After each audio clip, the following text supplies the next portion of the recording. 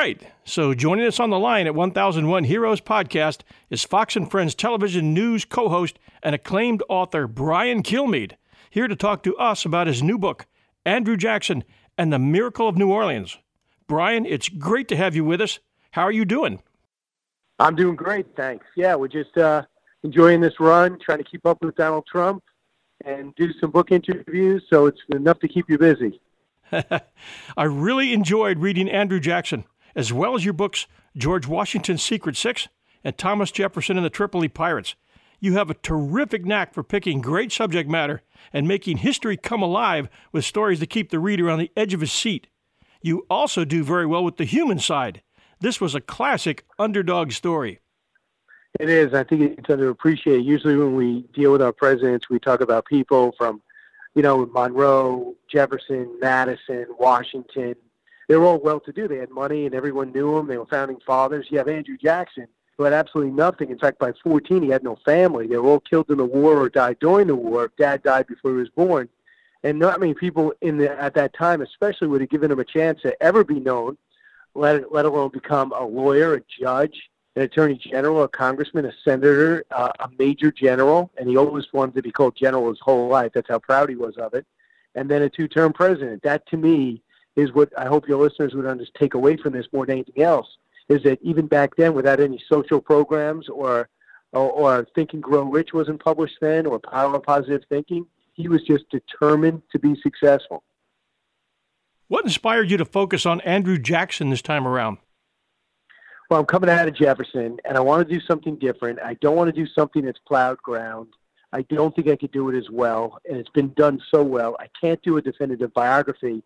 I thought if I could pick a battle, I could pick a moment, and I could bring it to life and just talk about the significance of it. And I think we found it in the Battle of New Orleans, because even though technically the war was over, the British had every intention of holding on to New Orleans and stopping us from growing past the Mississippi and controlling the mouth of the river, which means they would have controlled all of the commerce that was going through, and we would have stunted our growth or stopped our growth maybe forever. And if it wasn't for this stunning victory against the British, against an army, for the most part, that Napoleon got crushed by, Jackson was able to rally his troops, put together a battle plan for able us to win. So that's why I thought it would be right. So set the stage for us. What was the situation for the U.S. with both the Indians and the British in 1812? Well, put it this way, the British were radicalized in many cases by British, who would arm them, radicalize them, support them, and say, listen, if you win this battle, you can keep this land. So he had to fight the Creeks. He had to fight the Red Sticks. He had to go have a few Indian wars in between. And because the British had their surrogates fighting, but when he came to taking on the British and getting Mobile and stopping them from boarding there, and then stopping in Pensacola, he knew that these battles were big, and it showed a change in the war, but he knew the ultimate battle was going to be New Orleans. And that's where the British got their reinforcements after defeating France, and they were going to invade and hold. Meanwhile, John Quincy Adams and company were negotiating a peace treaty, but we were getting killed, so we really didn't have much to go on. Things began to change when Jackson got involved. And then when Jackson was able to rally the city, was able to triple his force from 1,400 to 5,000 and take on 10,000 British troops, and was able to put together a flawless battle plan. And in the documentary we did, you actually see the floor in which he wrote the battle plan with his other officers in the French Quarter of New Orleans. He was able to put together this flawless battle plan, and things broke our way. And not only did we won it within 45 minutes. He was able to get them to redig the Rodriguez Canal, make a wall, put cannons through that wall, use everything metal in the town. When cannonballs ran out, they were putting doorknobs and doors into the cannons, and using free men of color, Cherokee Indians, Choctaw Indians, pirates, Tennesseans, Kentuckians, regular militia, and everybody else. They were able to really have the British walk right into the crossfire, and they took them out in devastating fashion. It was amazing to read that Davy Crockett and Sam Houston were both fighting with him in the Indian Wars. Did they also fight with him at New Orleans? Davy Crockett didn't, and Davy Crockett was there, but Sam Houston wasn't. But they would play a key role with Jackson's entire life, including Sam Houston getting the support when Jackson was president to take Texas. Was Jackson accepted in Washington, or was he considered basically uncouth, more of a people's favorite than a polished politician? And to add, was he similar? Was he similar to Davy Crockett in that respect? Because Crockett also served, I think, it was a congressman. Right, and similar to Trump. And no one liked him in Washington. So Jackson took his case to the people. And he really won 3 elections. One was he won the popular vote, but it was so close in 3 ways. They cut a deal, and John Quincy Adams ended up being president. Then he destroyed Quincy Adams in the rematch. Never accepted, never thought worthy. People thought the world was going to come an end to it. He took power, and he was popular with the people, but not with the establishment. And that's what I think I admire most about him, is always looking out for the underdog. He hated when people were picked on. He hated to see powerless people, and he wanted them to use him as an example. Look where I was, look at who I knew, which is no one, and look where I ended up. He had a pretty humble beginning. Could you describe Andrew Jackson's youth and what made him into the man he became? Well, I mean, Andrew Jackson grew up, and his dad was a tough guy, not of means. His mom was an extremely hard worker and tough woman. They're married. They are trying to struggle, get things going. He has 2 older brothers when his dad suddenly dies. And his dad dies suddenly, and actually something kind of comical. They kind of lose his casket. Everyone gets drunk at his funeral. They lost his body for a while. But he ends up growing up, his mom doing every job possible. In fact, his family that was there, he put his family, other family members would make their family work for them to earn money. And then when the war starts, the family all hated the British because they were Scottish by descent, and they hated the British, period. So they could not wait to get a shot at him. The older brother dies of heat stroke in one battle. Then him and his brother, who's 1 year older, were scouts and lookouts, and they got caught. And when they get caught, one of these soldiers says, "Shine my shoes, I had to walk through the mud to find you." He refuses. They come up with a blow to try to kill him, and he put his hand up to block it. And he'd have those scars the rest of his life. His brother wasn't quite as quick, took a full blunt force to the head. He would never fully recover. They would get imprisoned, walk 40 miles barefoot. And his mom worked out a deal, a prisoner swap, get them out. The brother is so sick, he dies on the walk home as soon as he gets to the house. So Andrew has to give up the horse and, basically walk the whole time. The mom, realizing it's just him and Andrew, she goes to get a job working for one of the relatives, and she dies. So he finds himself all alone after the war, knowing one thing: he vowed revenge on the British for doing what they did to him. He never would get a present his entire youth. He moved from family to family. And one thing his mom always told him: don't sue for slander. Settle your scores yourself. So he was a handful for people to have in the house. They kind of kicked him out often, but he learned a lot. The town would raise him. He'd find money to go to law school. When he started winning his cases, he said, "Don't give me money, give me land." And you see the Hermitage today. It's this huge swamp, this huge estate that goes on. And Jackson, the poor guy with no means, ends up being one of the richest guys around. And then when he became a lawyer, a judge, and a congressman, senator, he also served in the militia. And he begged to get involved in the War of 1812. But the Washington establishment wanted nothing to do with him. And then when all these other guys were washed up and Monroe took over as Secretary of War, that's when he said, "Okay, let's let Jackson go to work." And Jackson wipes out the Creeks, stops the British in Mobile and Pensacola, and then makes his way to New Orleans to form a force and put a stop to the British aggression.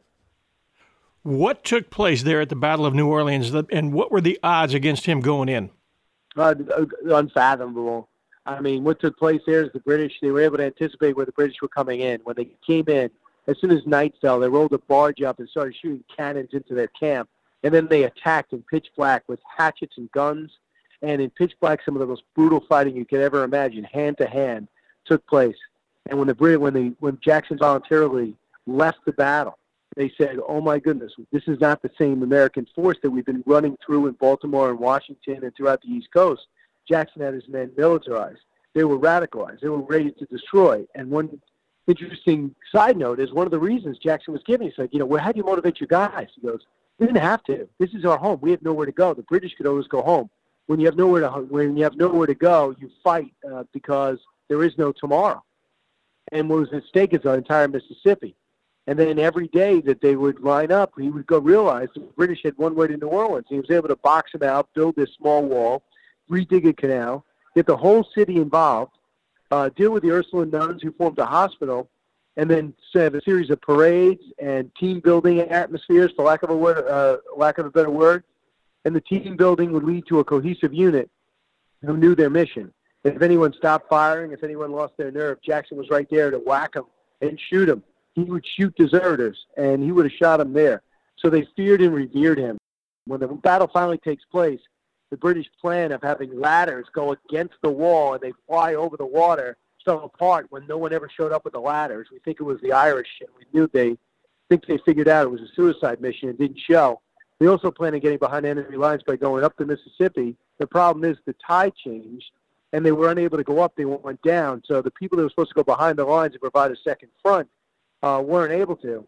So therefore, Jackson only had to aim straight ahead. And the British in their bright red coats were sitting ducks, and it was a slaughter.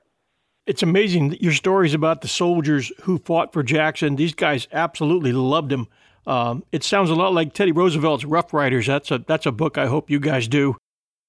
Tell us a little bit about the group of men who backed him at New Orleans. Well, they were motivated. Cherokee Indians, Choctaw Indians, pirates who knew the area. They also knew how to get the guns and flint necessary to arm. They also knew a lot about the British and where they'd land. They also knew the topography and where the weak parts were. They also knew how to get to do the best they can to wet down the swampy areas. So he knew how far the line should go. The pirates played a big role in extending the line so the British couldn't get around back. And then you had the Tennesseans and the Kentuckians, who were these expert shooters. And one of the reasons they're experts is if they didn't kill their game, they didn't eat. And they used to say that they were so good at shooting that they would be able to tell who shot who because they were able to pick out, they brag about being able to put a bullet in between a squirrel's eye. And for a soldier, they would go up to the dead soldiers and say, it's got to be you, it's a little high. So they were expert marksmen.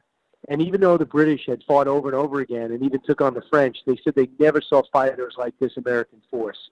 And they called it some of the most brutal fighting period. And it seems to me almost like a pinball game where as soon as they stepped up, Americans would mow them down. Only a handful even got to the wall, and they were just gunned down immediately. When it was time to surrender, this guy, Colonel Lambert, tried to surrender, and they wouldn't see him. And Jackson was asked, why wouldn't you see Colonel Lambert? Because I never heard of him. It wasn't until Colonel Lambert said, you killed all my other officers. I'm the highest rank left. 2 generals, 7 colonels, something like 50 officers wiped out. And when you wipe out a British officer, you wipe out all their leadership. And when you wipe out their leadership, they have nowhere to go. And when they have nowhere to go, they die. And that's exactly what happened. The Battle of New Orleans took place after the British burned Washington, D.C. and the Capitol. What did that do to American morale, and how important was winning at the Battle of New Orleans to America? It was invaluable to win that battle because number one, when they burned Washington, a lot of the country didn't want this war. But when they burned Washington, the ambivalence pretty much left, except for some of the northern states. And because they cut to the heart of the country, and there was a sense that maybe the whole country could die. This American experiment would not exist. So there was a sense of when Francis Scott Key on down, we got to rally for the cause and get out of this because our second war of independence could cost us our country. So that was it. Also, there was an honor among thieves in that no one really burned each other's capitals. Paris and London weren't burned back then. You didn't burn Berlin. And when you burn Washington, they said, well, what is a disrespect? Again, why would you burn Washington? We don't do that. So that added to it. America fights best when our backs are against the wall, when they burn our capital, and our 5'4" president with a cold is sitting on a horse all by himself watching his house burn and the entire city on fire. That's when the country realized, okay, we better get our act together. And they showed they would in Battle of Baltimore, and then they showed that then Jackson getting involved really rallied the country. In fact, on January 8th, 1815, for every year, it was the second biggest holiday in the country after the 4th of July, up into the Civil War. And Jackson was so famous at the end of it, he was able to propel himself into becoming a 2-term president. One fascinating and uncomfortable part of the book was how sick Jackson was at that time. Tell us about his grit and endurance and what he persevered through. He had dysentery, and he was down to 125 pounds at 6'1", was pretty famished.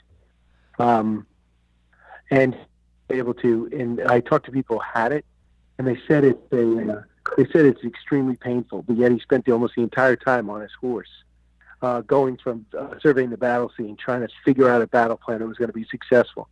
So they say it's almost impossible to smile during this period, but yet he did. It's 41 years old without his wife, and they describe their relationship with his wife very similar to Ronald Reagan and Nancy Reagan. They only really needed each other, and all alone trying to make sure his men are there, knowing the odds are stacked up against him. He still was able to overcome the dysentery and the pain, and he also had a bullet in his chest from a duel, which he thankfully survived and almost lost his arm. So he was hurting, and that makes this whole thing even more extraordinary. Discover why critics are calling Kingdom of the Planet of the Apes the best film of the franchise. What a wonderful day! It's a jaw-dropping spectacle that demands to be seen on the biggest screen possible. We need to go. Hang on. It is our time. Kingdom of the Planet of the Apes. Now playing only in theaters. Rated PG-13. Some material may be inappropriate for children under 13. The descriptions in your book of his letters to his wife, and especially the scene where he and his wife were dancing, I think it was at a White House ball. Correct me if I'm wrong on that one. But it really showed his love for her, and it was a great part of the book because it made that, among other items, especially adopting an Indian boy after battle, showed that he had a very caring side. It did, and he had a very tender side, and his wife came and met him in New Orleans, and he was very slow to believe the British had quit. And even he was waiting for final word. He thought they were going to have to fight again in Mobile, and he thought the British would just fight another day. So he accepted their surrender, but he didn't think they surrendered for the war. And just as he was about to engage, they was about to start up again, not in New Orleans but elsewhere, the word came out, Treaty of Ghent is signed, and this thing is over. And then they had a ball and a celebration, and that's the thing that relaxed Jackson when his wife showed up, and they danced, and evidently she was short. And if you go to the Hermitage, there's a museum there. They have his actual size. He's kind of tall and lanky. And you see her, who's probably about 5'3" and a little heavy. And they thought them being an odd couple, but everyone that was around her was impressed with her. And she really acted like the First Lady of New Orleans while they were there, waiting to final word about the battle and the war. There's been a lot of mention of Jackson in the news, especially in the past year. One I recall was they were trying to remove him from the $20 bill, and I'm going to ask you in a moment where that stands right now. And I also wanted to ask you what's the status on his statue, which they're threatening to tear down in New Orleans. Statue stays, and he stays on the 20. As long as President Trump is President Trump, he's not getting on the 20. They didn't make a big deal of it, but it's pretty much understood. They don't want to start causing any more angst because Harriet Tubman is an unbelievable American, but she shouldn't replace Jackson in my mind. Jackson's detractors always bring up the fact the Indian removal first. How historically can we picture that in terms of what was needed at the time, and what has changed in terms of the thinking in 150 years? Well, look, what are our issues today? North Korea is one issue. Immigration is another issue. If you go back to those days, Indian issues haunted every administration dating back, all the way through Lincoln, up until Teddy Roosevelt. My goodness, it was always a controversial situation. So he had the biggest problem where they were looking to expand, and Indian nations were everywhere. And I have not studied this at length, but clearly the Trail of Tears is a bad move in the winter to march them to Oklahoma. You got to be kidding. And it wasn't president at the time. It was a plan that was in place, but he wasn't president. That was Martin Van Buren. But, there's no doubt about it. He was an Indian fighter, but everybody was an Indian fighter that was in the military. And America wanted to, move forward. And America wanted to grow. And the Indians they looked at as standing in their way. And like it or not, that was an issue of today. And we're going to look back at 200 years and going to go, how could that be a major issue? People are going to look at our generation and judge it. I'm not making excuses for slavery. There is none. It's egregious and at every level. I'm not making excuses for the Indian Removal Act, but I will say this. I've never been president when hostile Indian nations were attacking settlers who were unarmed.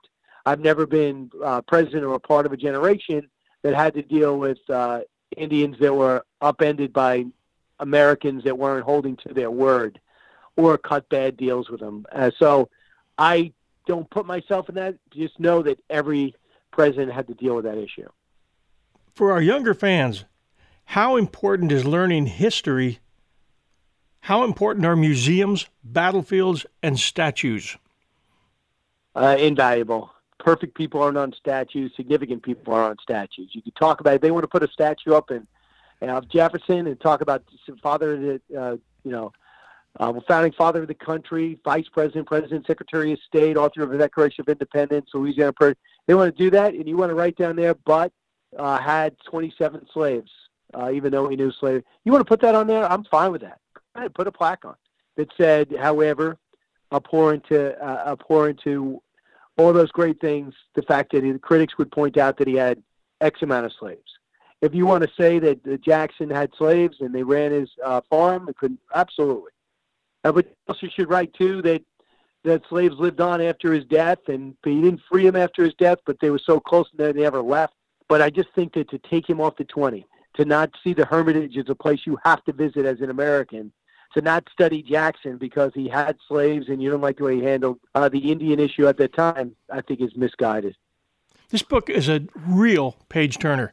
I've studied history as part of what I do for a living, and I go through a lot of history books. And this is written so well that it literally just keeps me going from page to page because every single scene is so well researched and well done and well presented. It just has captured my interest all the way through. I want to compliment you and Don Yeager on this. I was hoping you could fill me in a little bit on Don Yeager and his role in these books. I hooked up with Don through sports, and we were able to put together Thomas Jefferson and George Washington and this one together. And he's got a lot of experience. He's got about 35 books out there. So this is my fifth, and thankfully it's still now in its 12th week on the New York Times list. I think it's number 7. So Jefferson was on for 16, so we're going to hope to break that one, that personal record. But I'm already flattered by how many people seem to like the book. So I really appreciate your interest too. My wife read Washington's Secret 6 before I could get my hands on it. It was captivating. It inspired me to do a 2-part series on the unsung heroes of the Revolution. I did get a chance to plug you in that one. That book was, I did read it after she was done. She loved it, and I read it as well, and it was absolutely great. So thank you very much for what you're doing. Thank you very much. What do you guys have planned? Appreciate it. You're very welcome. What do you guys have planned for the future? What do you have planned for the future? No idea. This has been a full-time job on top of my 2 full-time jobs. So I'm going to try to keep it.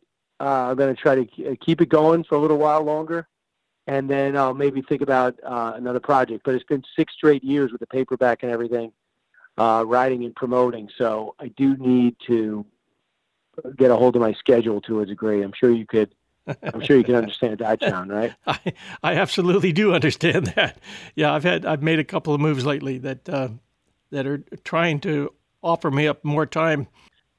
So thanks so much, John. I appreciate having me on. Thank you very much. Go get him. Thank you. Bye-bye. Hello, 1001 fans. I hope you enjoyed our author interview with Brian Kilmeade. He just skimmed the surface on the story, which, as I said before, is a real page-turner. I highly recommend the book. I'll leave the Amazon link for the book in the show notes for you. Meanwhile, we appreciate your reviews very much at Apple Podcasts and Stitcher.com and at our website at 1001storiespodcast.com. Thank you very much, everybody out there. We've got a lot planned, a lot going on, so stay with us. See you next week. Bye.